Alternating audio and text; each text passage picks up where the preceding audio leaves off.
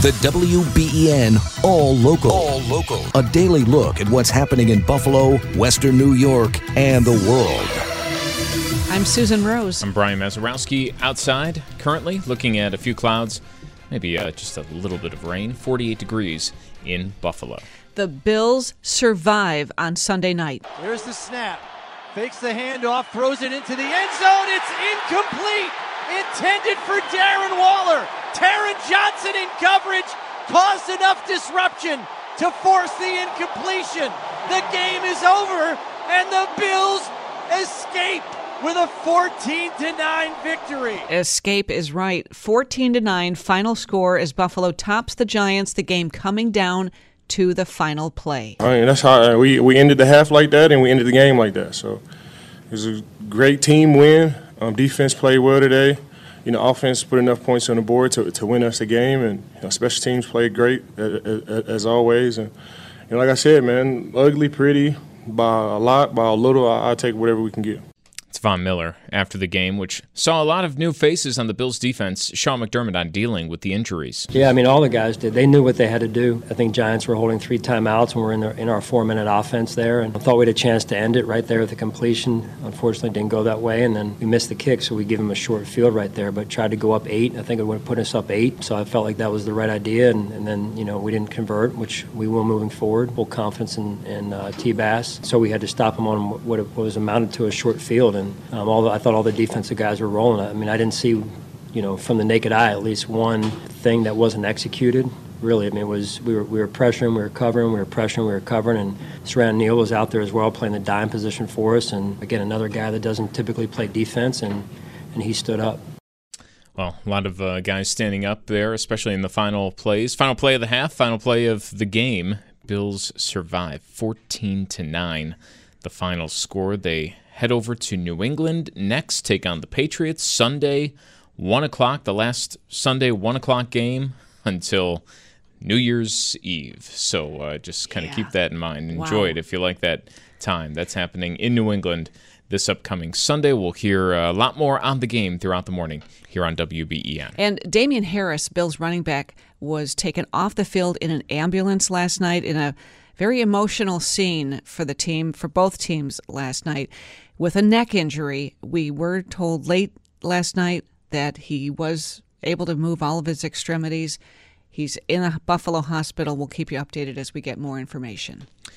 WBEN News Time now 5:05. A hopeful sign for foreign nationals trying to leave Gaza. An Egyptian-controlled border crossing out of Gaza reportedly reopening this morning, but perhaps just briefly. For Americans trying to leave Israel, the State Department says charter flights out of Tel Aviv will continue today and tomorrow on a rolling basis. And last night, 270 Americans landed in Tampa after the state of Florida flew them out of Tel Aviv. Justin Finch there with the report. As a result of what's unfolding in Israel and Gaza, law enforcement around the world is on high alert and monitoring potential threats.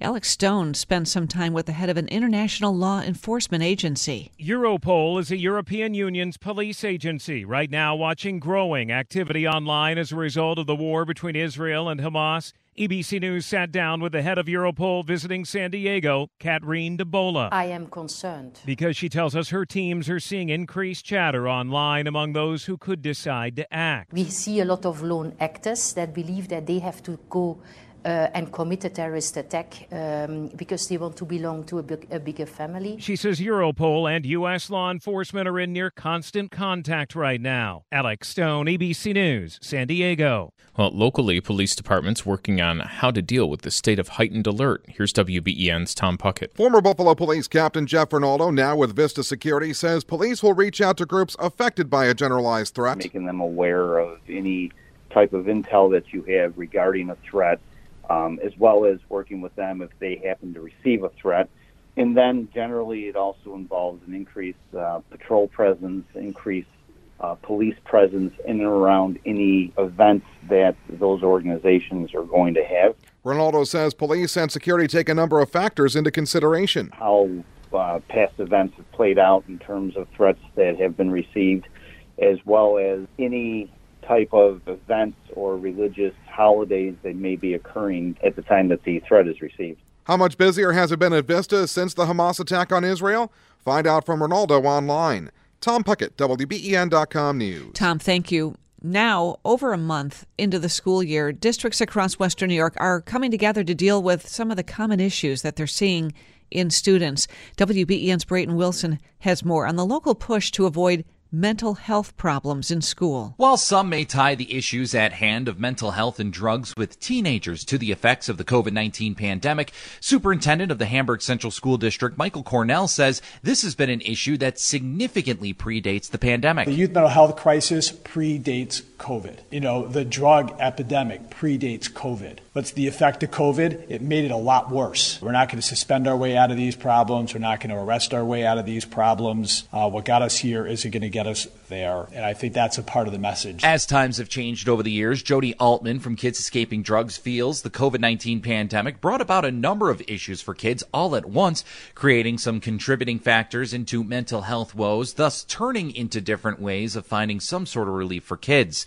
In her 37 years of helping and serving kids of all ages cope with drug and mental health problems, she says there's more knowledge now with how to properly handle these situations than there has been in the past. We're seeing things now that we saw a long time ago, but we're much more in tune with mental health, and we're much more in tune with kids struggling with mental health, not wanting, being ashamed, being fearful of saying anything, so they try to treat it themselves, and that's where the drug use comes in. More from administrators and health specialists is available for you online. Brayton Wilson, WBEN.com News. All right, Brayton, thank you. 5:08 now on WBEN. House Republicans taking another swing this week to elect a speaker, planning to hold a floor vote tomorrow. It has been 12 days since Republicans canned Kevin McCarthy. On Friday, 55 House Republicans said that they would not vote for Jim Jordan, the latest Republican congressman to be nominated for Speaker. He can only lose 4. So the big question now, has he swayed any of those votes? It seems that if the vote were to be held today, the Democratic leader, Hakeem Jeffries, would have far and away the most votes. Mary Alice Parks there with the latest. Taylor Swift, The Eras Tour, topping the box office this weekend. Welcome to the Eras Tour. Taylor Swift's concert tour packed stadiums over the summer, and it filled theaters this weekend, leading the way with a $95 million debut weekend. It's the best concert film debut in box office history. This has been the most extraordinary experience of my entire life. So Swifties accounted for more than 70% of the weekend box office total. A distant second, The Exorcist Believer with $11 million. The Paw Patrol movie in third took in $7 million. Brian Clark, ABC News. Biggest concert movie ever. Wow. So, or at least in the box office debut. Yeah. I mean, what are the other concert movies it would be up against? The Last Waltz? That's going to live on forever. I think there was a Michael Jackson concert. I'm not, terribly, I can't remember that. I'm trying to think. There's really very few concerts that are movies in history that you would kind of, come to mind. If you can think of one, you can let us know. So there's not much competition up there. Yeah, that's what I'm kind of thinking. Of course it would be. And I highly doubt, The Last Waltz, it's one of those things that it's gone on and on. People have watched it over the years, become this big famous thing. I don't think that was a big box office draw. Was it? I wouldn't know, but me either. I get that kind of feeling. That's just like a timeless classic, not necessarily a people waiting outside the AMC movie theater to go see on opening night. But the Taylor Swift movie giving movie theaters a nice boost over the weekend. Sal Capaccio, Bills sideline reporter for WGR, joining us this morning here on WBEN. The Bills eke out a win over the Giants last night, but it was ugly. Sal, the slow start for the team. The Bills didn't get any points on the board until the fourth quarter.